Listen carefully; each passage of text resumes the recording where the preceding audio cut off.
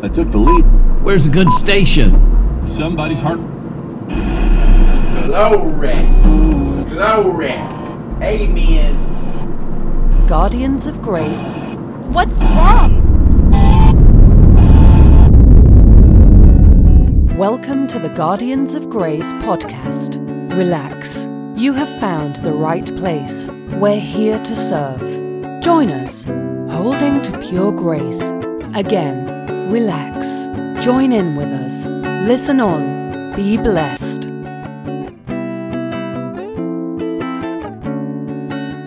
Fenders of Grace.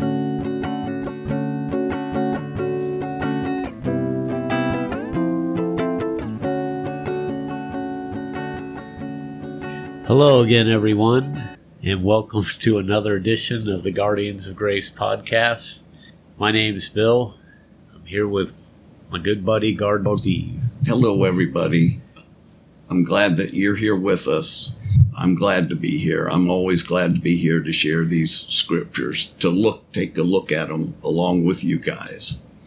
I am too, Guard Dog Steve, and we're in year 2, week 2, and as you can tell, I got some sort of sinus infection or cold, and so excuse me, I sound like I'm talking out of a rain barrel. I'm not. It's okay as long as the word is good. And I might have OD'd on Claritin, so I'm a little drowsy. That doesn't hinder the spirit, hopefully. The spirit is energy. It's the essence of energy. It is.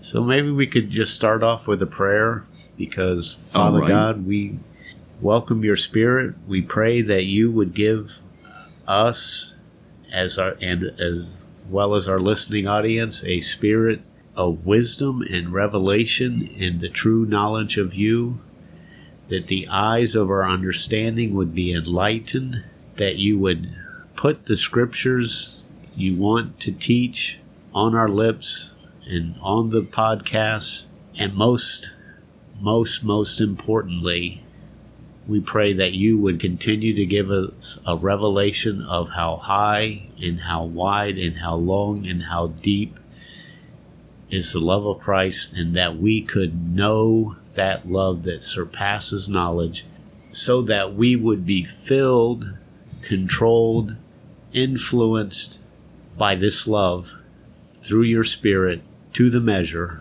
of all the fullness of you, Jesus. It's in your name, your authority, your power, we ask these things. Amen. Amen. Amen, Bill. I've been doing a men's study, for quite a few years with these great bunch of guys that go to my church, and we just started one on John 1. We did the 3 epistles. One thing about John, he was the one that boasted about being the disciple that Jesus loved. I was looking at that word that's left out of the Gospel of John for some reason, but it's in the other 3 Gospels when Jesus is on the account when Jesus is baptized, where the Father says, "This is my beloved Son, in whom I'm well pleased." I was looking up that word beloved. It's an adjective, and you know what it really means? This is my Son whom I am loving. It means who is being loved. But 1 John 1:3 says, "Beloved, now we are the children of God." So when Jesus is baptized, he's saying... Were you saying 1 John 3:1? Did I say that? You said 1:3. Oh, I'm sorry. Yep. That's the Claritin. Yep. 1 John 3:1. Thanks for getting that right. Yeah. We should have Steve. Steve can quote all of John's epistles word for word from beginning to end, so that's why he was able to quickly, without too much embarrassment, correct me.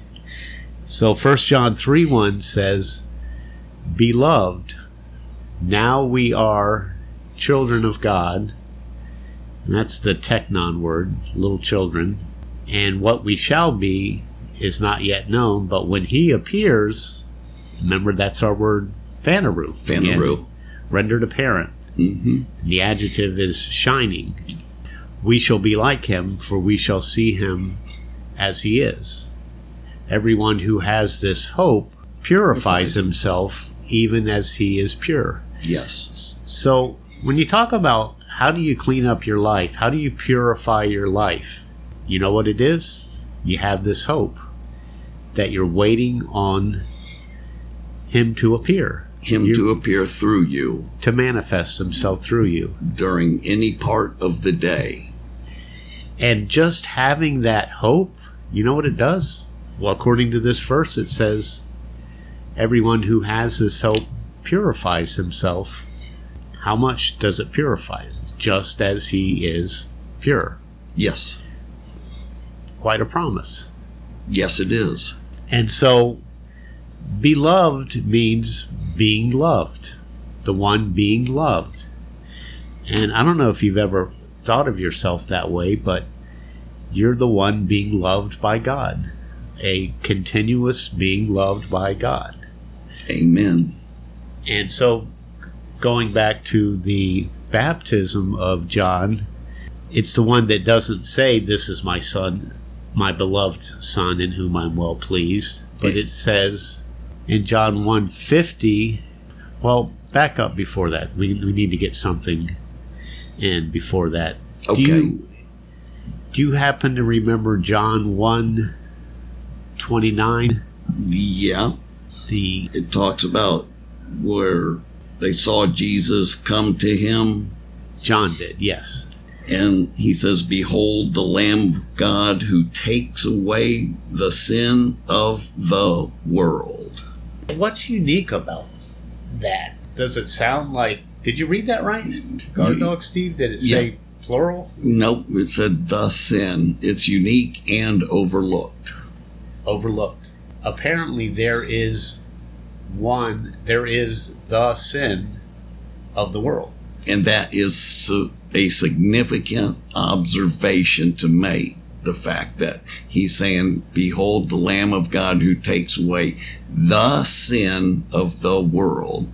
Very significant. Okay. It is significant because the sin of the world did great damage to creation. It did catastrophic damage to the relationship with Adam and God, and really all mankind and God. In fact, in Ephesians 1:3, we emphasize he chose us in him before the foundation of the world, holy and blameless. Word there, foundation of the world. The word, it's foundation of the cosmos, but it's not the titheme word for laid down foundation. Usually get word katabala, which is a violent term. And so when it says he chose us in him, he's saying before the this, katabala. Before the thrown down cosmos. The thrown down cosmos. The katabala. Cosmos. Cosmos is the word translated world a lot of times. Right. It means the orderly arrangement. It's a beautiful description of the 6 days of creation, where God set all the boundaries, set everything in order. Each day of creation, he would say good, and then on the 6th day, he said good, very good. On the 6th day, towards the end of the day, 5 o'clock or so, he formed man from the dust of the earth, and he was given him the name Adam, which that's what that means. And it says he breathed into him the breath of lives, plural. Adam means mankind, right? Yes, Adam means mankind, and God breathed into him the breath of lives, and he became a living soul, living being. Amen. And the first thing that Adam ever saw was face-to-face fellowship, friendship, someone that loved him and had just given him life. The sin in John 3:29, or 1:29, I'm sorry, Mm-hmm. when John the Baptist said, "Behold the Lamb of God who takes away the sin of the world," is literally the Lamb of God that reverses the thrown down cosmos, Wow.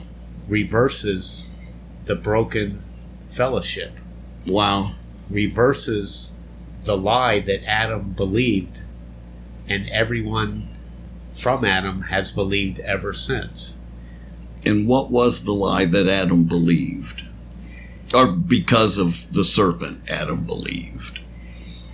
Adam was told that you could eat from the tree of the knowledge of good and evil, and the reason God does not want you to eat from it because he's afraid you'll realize you are like him, knowing good from evil. By knowing good from evil, it's also implied that you'll be able to avoid the evil, conquer the evil, and do the good. You'll have a sovereignty of your own. That's what Satan forgot to point out. And that was the lie that Adam believed. That we could know good and evil and do good because we had the power to do good. We had the sovereignty, Yes. to do it. We're in control. Yes. And the lie was not that we would be like God because we were created in his mirror image, but the lie was that you could be like God but not dependent on God. Yes. What you just said, be like God but independent of God. Yes, that you could be like God and not have to depend on God. That was the hoax of the serpent. And Jesus came demonstrating, although he being very nature God, did not help me. Are you talking about Philippians? Yeah. Did not regard equality with God as something to be grasped, But he lowered himself, lower than the angels. He took on the form of a human. Dependent on God. Dependent on God. And Jesus said, I only do what I see the Father doing. Nope, I correct you. He said, I only can do what I see the Father Very doing. important. Yeah. Much better. Yeah. I can only do what I see the Father doing. And it wasn't like he had a telescope where he could see up to the third heaven and watch what God was doing as he sat on the altar. That wasn't the way he meant see God doing. He meant see God doing in him. He can only do what he sees God doing in him. And isn't that how we're supposed to live? Isn't that how what we've been covering for the last few episodes of Guardians of Grace?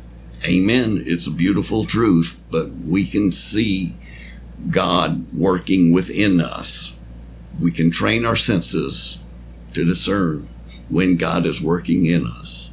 And so what we call the fall, which happened from the sin, Jesus, or John the Baptist, pointed to Jesus and said, behold the Lamb of God that takes away the sin of the world, which is Adam's sin. The singular sin that has plagued the world ever since then. Ever since then. And it was what got Adam banished from paradise, from the garden. Yes. And in a sense, you could say it was a closed heaven. Okay. From that point on. Okay. Because the angels were in front of Eden, blocking it off. Right. They would not let them reach out and get life. Get life when they felt so guilty. Which would have been a horrible thing. Yes, to feel guilty and naked and afraid and then have eternal life and live with that feeling all the time. God was doing them a solid by sparing them from an eternal life of guilt and shame. And so John the Baptist points this out and says, "Behold, the Lamb of God that takes away the sin of the world." The best explanation for the sin of the world is probably Romans 5. I think we should look at it. Yeah. Sorry. So Romans 5, starting in verse 12, kind of have it in my mind in the NIV. Yeah. Hope you don't mind. No, go with it. So Romans 5:12 says, "Therefore, just as the sin entered the world through one man." Okay, let's stop right there. Mm-hmm. Let's go back to John 1:29. Okay. "Behold the Lamb of God that takes away the sin of the world." Romans 5:12, "Just as the sin entered the world through one man. And death, which is the curse, which is the thrown down cosmos, which is the fall, entered the world through the sin. And death spread to all men because all sinned. For before the law was given," it says, "sin was in the world, but sin is not taken into account when there's no law. Nevertheless, death reigned like a king," I added like a king, Right. "from the time of Adam to the time of Moses, even over those who had not sinned." There we got the sin again. "As Adam, Okay. who was a pattern of the one to come." So they all died because of the sin of the world. Yes, and they were dying even though there wasn't any Mosaic law to condemn them or judge them, or they weren't guilty of breaking any law, but they were dying because of the sin, the singular sin. Exactly. It's important to realize that sin is not taken into account when there's no law. If there's not a law that says you can't commit adultery, if there's not a law that says you can't kill someone else, if there's not a law that says any of these things that people were doing, the bad behavior that they were doing, you can't count it as breaking a commandment. So it says here that people from Adam all the way to Moses all died, but it wasn't until Moses that we started getting commandments. Yes. Right? So whose sin, or what was the sin they were getting the death penalty for? It's the singular sin, this monster that we need to make everybody familiar with. It's called the sin. Yes.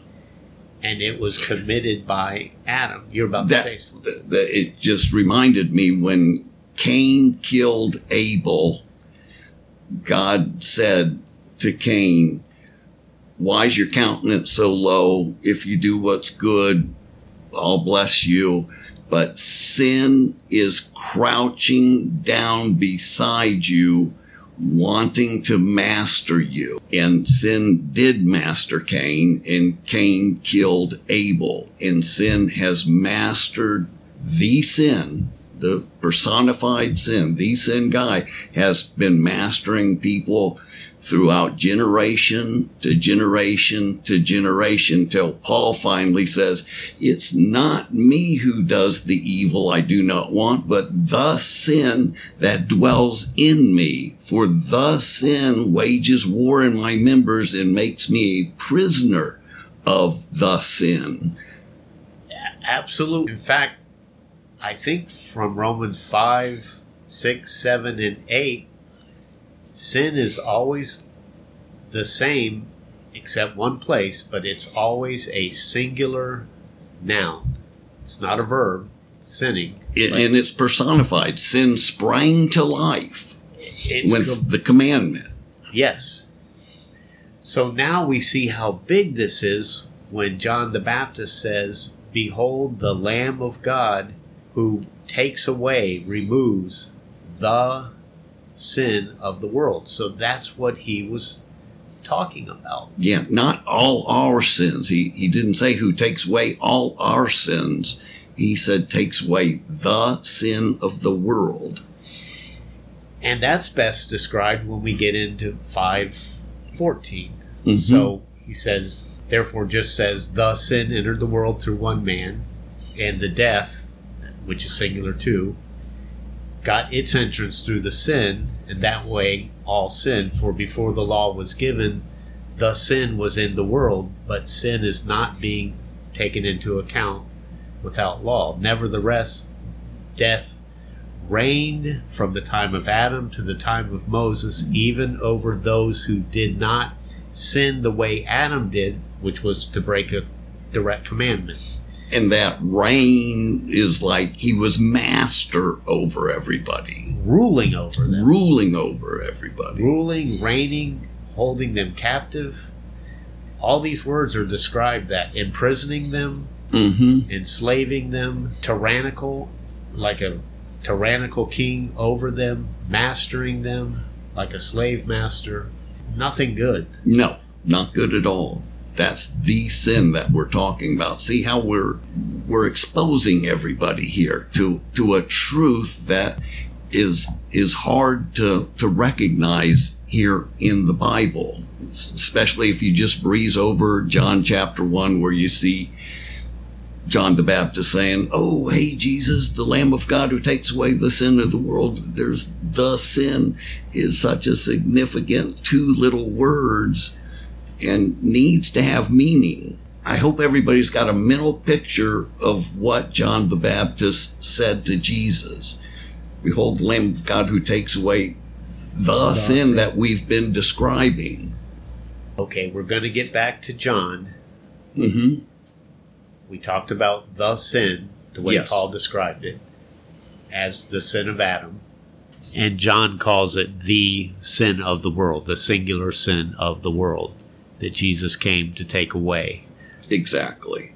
But there's some observations. So starting in Genesis 3, this is how the cosmos got thrown down into chaos. Starting in verse 1, it says, "Now the serpent was more crafty than any of the animals the Lord God had made. He said to the woman, 'Did God really say you must not eat from the tree in the garden?' The woman said to the serpent, 'We may eat fruit from the trees in the garden, but God did say, you must not eat from the tree that is in the middle of the garden, and you must not touch it, or you will die.'" He never said, you can't touch it.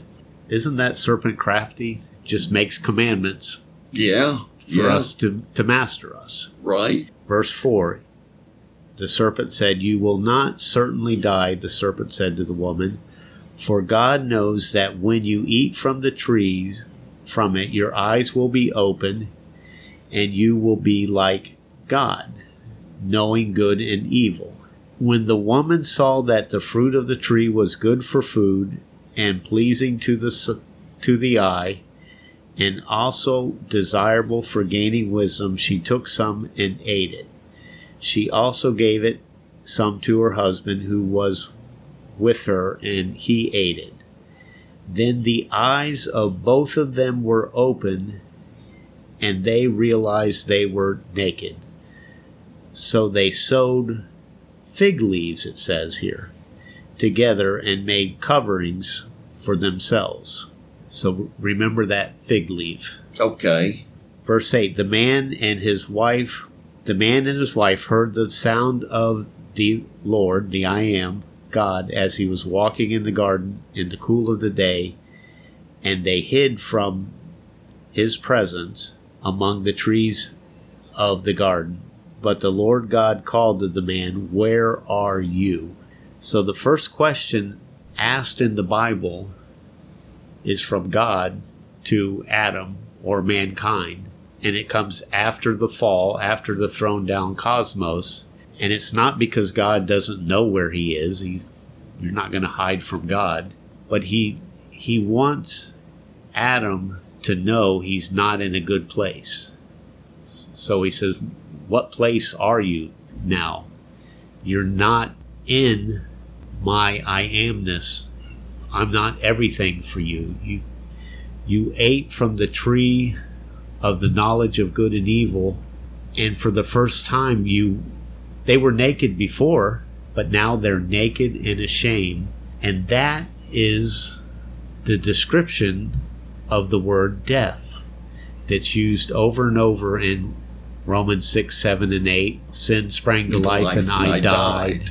Death is at work in me. Mm-hmm. Sin deceived me and put me to death. Isn't that what just happened here? Exactly. The sin deceived her and put them to death. That death isn't a physical death, although they did eventually die, but they lived quite a few hundred years after that. Yes, but that is one of the aspects of death, and it's an important aspect to know, that the idea of being so ashamed that you wish you were dead, so to speak, is one of the definitions of death. It's one of the ways in which the Bible uses the word death. And so when John the Baptist says, behold, check out the Lamb that takes away the sin of the world, that means he's going to take away that reproach, that feeling of naked and ashamed, that feeling of embarrassment, that feeling of not adding up, that they never were supposed to live by. But they never would really fully appreciate the love of God had they not fallen. So let's go back to John chapter 1. Okay. And could we pick it up around verse 44, 45 when people are being drawn to Jesus? You might have to bear with me. My eyes aren't working very good tonight. But now Philip was from Bethsaida, the city of Andrew and Peter. Philip found Nathanael and said to him, we have found him whom Moses in the law and also the prophets wrote about, Jesus of Nazareth, the son of Joseph. And Nathanael said, can anything good come from Nazareth? And Philip said, come and see. Jesus saw Nathanael coming to him and said of him, behold, an Israelite indeed, in whom is no guile. Nathanael said to him, how do you know me? Jesus answered, before Philip called you from under the fig tree, I saw you. So what did Adam and Eve cover themselves with? Figs. Fig leaves. There's kind of a little symbolism there, that he's under the covering of a fig tree. If he's under the covering of a fig tree, then he's not in the presence of God. Then he's feeling the effects of the thrown down cosmos. He's feeling the effects of what is a banishment or a closed heaven, a shut out paradise, which is the word for garden. Garden. So Jesus says in verse 50 what, Steve? He's going to blow his mind.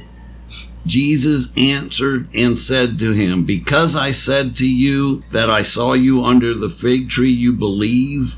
You shall see greater things than these. And he went on to say, truly, truly, I say to you, you shall see the heavens opened and the angels of God ascending and descending on the Son of Man.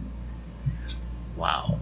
Now, isn't that a recounting of the dream Jacob had in Exactly. Genesis 28, I think it is? Right. Where he falls asleep on a stone and he has this dream that there's a ladder coming down from heaven And the angels, the messengers of God, are ascending and descending, taking revelation back and forth from heaven to earth and earth to heaven, coming and going. And he says, the Lord was with me, and I didn't even know it. I didn't even know it.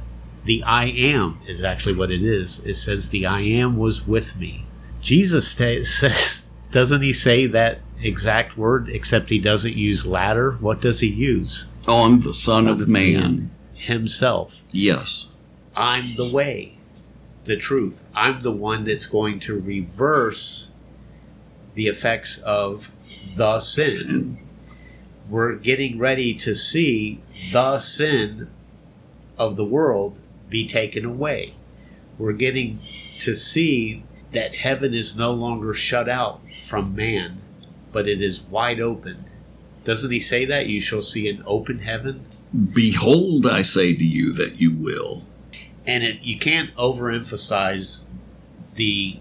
Does yours say truly, truly, or yes. Amen, amen? Truly, truly, I say to you. It's literally the word amen, Amen. amen. Some translations say, I tell you the truth. Right. It's a legal term. It's what you say in court.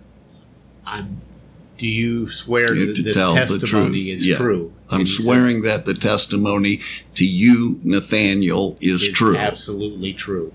It's not something Nathaniel can understand, though, but he's telling him an absolute truth, which he does throughout the whole Gospel of John. And each of these truths are directly related to the eternal life and the new man. The new man is the spirit man inside of us. In other words, you're saying that every time he says amen, amen, the next words out of his mouth are going to be something about the divine nature or the new man or the spirit that lives or will live in us. They're all synonymous terms. Yeah. The spirit life, the Spirit of God, the Spirit of Christ in us, Mm-hmm. the new man, the new creation, and as well as the new life, the eternal life. Mm-hmm. The new life, the eternal life, the life of the Spirit, the life of Christ, all mean the same thing. Right. And he's giving testimony over and over throughout the Gospel of John, saying, I'm telling you the absolute truth. This new life and this new man, this new creation. So Jesus is testifying to the disciples. He's giving a testimony of the things that are going to take place. Yeah. In fact, in Revelation 3, he's called the Amen. The end of John, the Gospel of John, he says, this is the testimony of this disciple. Yes. Which would be John. There's a difference between a testimony and a revelation. Which is what Paul gives in the epistles. Right. And why couldn't we have a revelation here? Mm-hmm. Because the Spirit had not been given yet. The Spirit had not yet been given. When we got the Spirit, that's when we learned in 1 Corinthians about the things freely given to us. Exactly. When we got the Spirit, that's when we could comprehend spiritual thoughts expressed in spiritual words. Yes. Which is where the revelation is. And it was the Spirit that brings the revelation. It was the Spirit that first said, in that day, Jesus said, you will know that I am in you, and you are in me, and the Father is in me, and the Spirit is in me and you. Until then, no, you won't know this. But he overly emphasizes it by saying the double amen. I'm telling you the absolute, cannot say anything different truth. Right, that's when he's testifying. There's some big wow when he says them. Nobody ever comprehends what he says when he testifies. But he's really saying in John 1:29, John probably doesn't understand. He's in jail and he doesn't understand why he's in jail. It's not working out like he thought.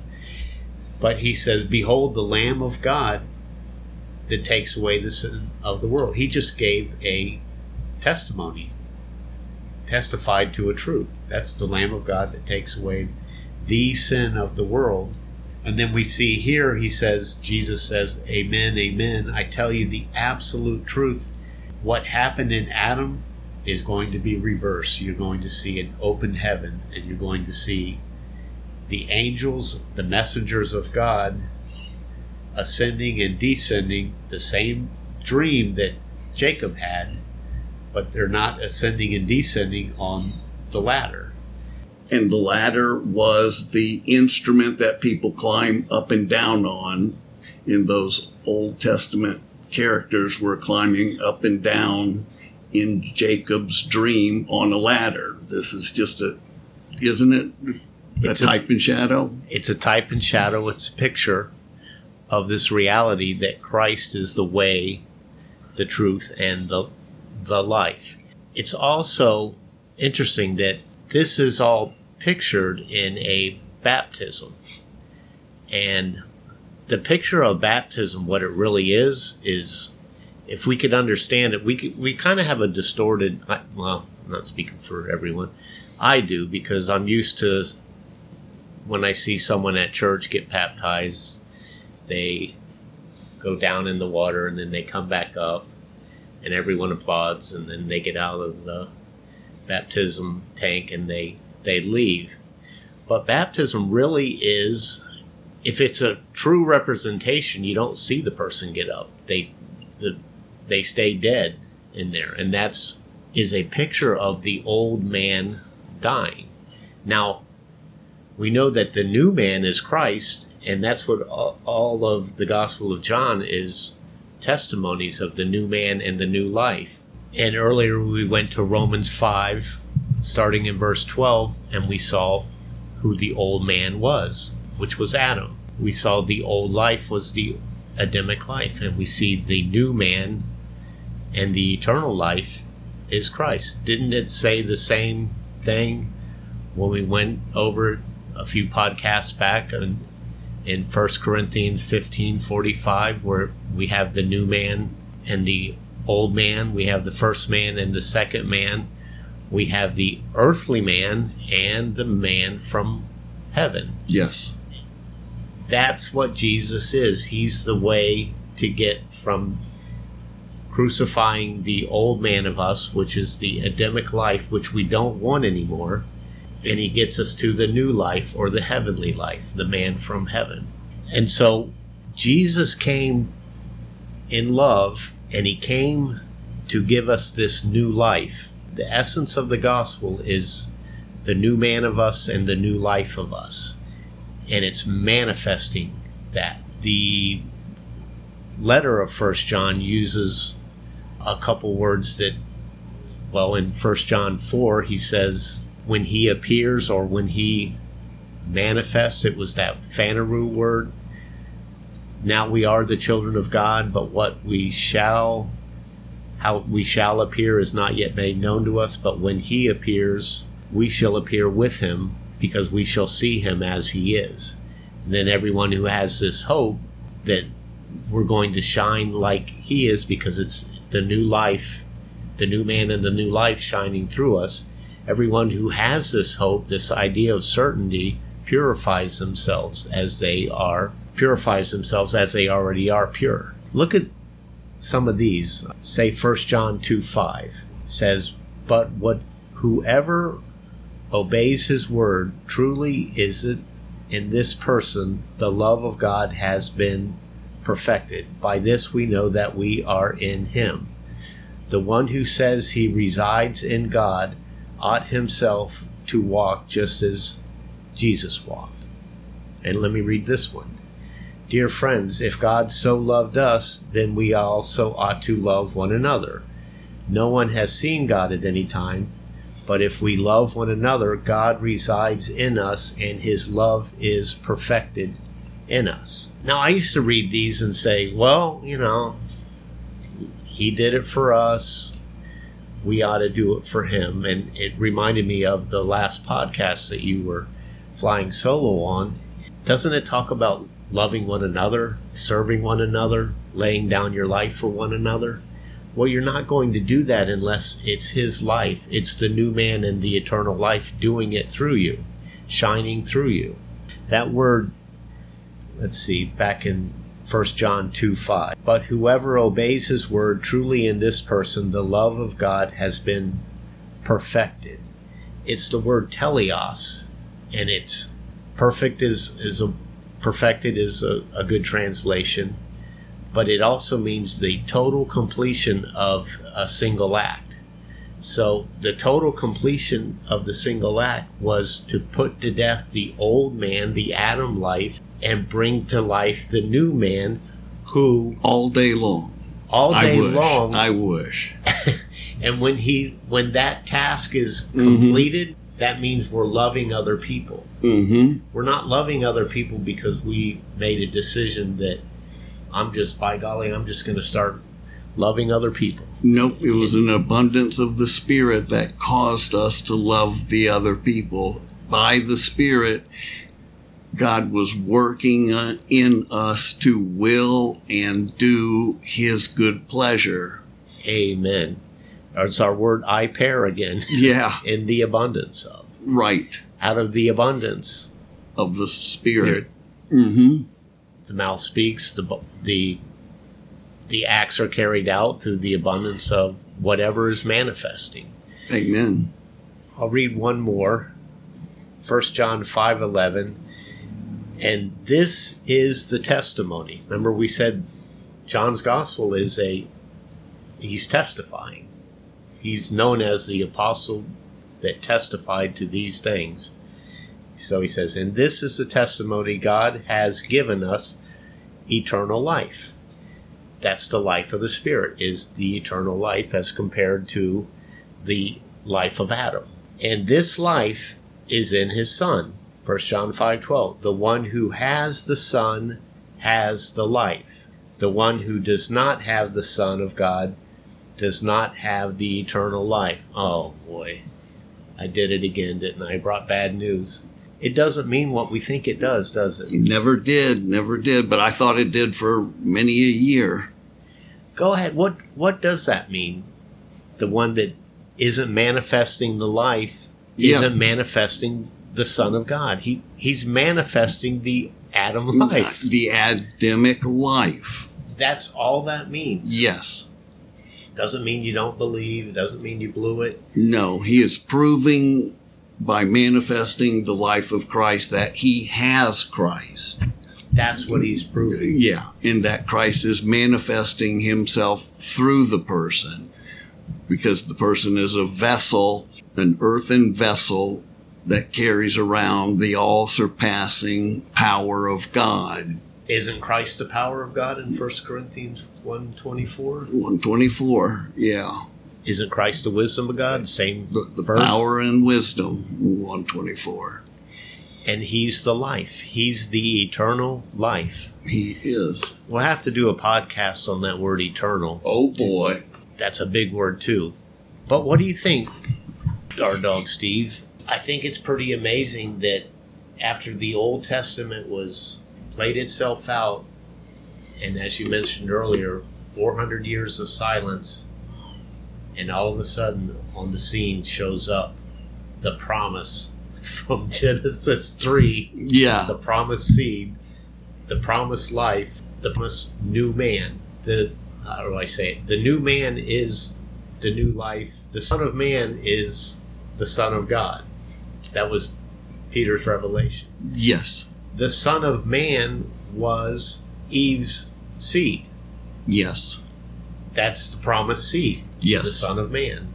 Right. The seed that has enmity with the serpent. Yes. And the Son of Man, as Peter, flesh and blood didn't reveal it to him, the Son of Man is also the Son of God. So the new seed that takes the place of the old seed lives a perfect life, goes to the cross, and dies. That's what a picture of baptism was. And this is what I wish we would get. I wish I would get it, and I'll say it for me. Baptism was a picture of the death and burial of the old man, or the Adamic life. or the natural life or the temporal life. Yes. It represents the death of everything that we do not like about ourselves. It's the part of us that always failed. That was put in the grave, and then the spirit was resurrected. The new man was resurrected. That's the amen. That's the good news. That's the good news. That's the if by the Spirit we put to death the deeds of the flesh, Yes. we live in the eternal life, Right. the new life. The eternal life manifests itself. If we keep trying to put to death the deeds of the old man of us, the flesh, Deny with our- yourself. by denying ourselves, Yeah. gritting our teeth. It's not good. No, it's No. ugly. But we don't have to. No, we can live by the Spirit. That's what we want everybody to know. That's what the podcast is about. Living by the Spirit. Let the Spirit do for you what you can't do for yourself. Exactly. That is what this podcast is all about. And that is what the new man and the new life is able to accomplish in and through us. Amen. Amen. Father God, we just thank you for your Spirit. Your Spirit is our teacher tonight. These truths about the new man and the new life maybe aren't understood, but we do know they are absolutely true. And I pray that you not only allow us to see that they're absolutely true, but I pray that you would give us a spirit of wisdom and revelation in what it means. What does it mean that we have the new life available to us 24/7? Because we are a new creation. I pray your Holy Spirit open the eyes of our understanding so that not only can we understand that we have the new life, but we can rely on the new life every day, every moment.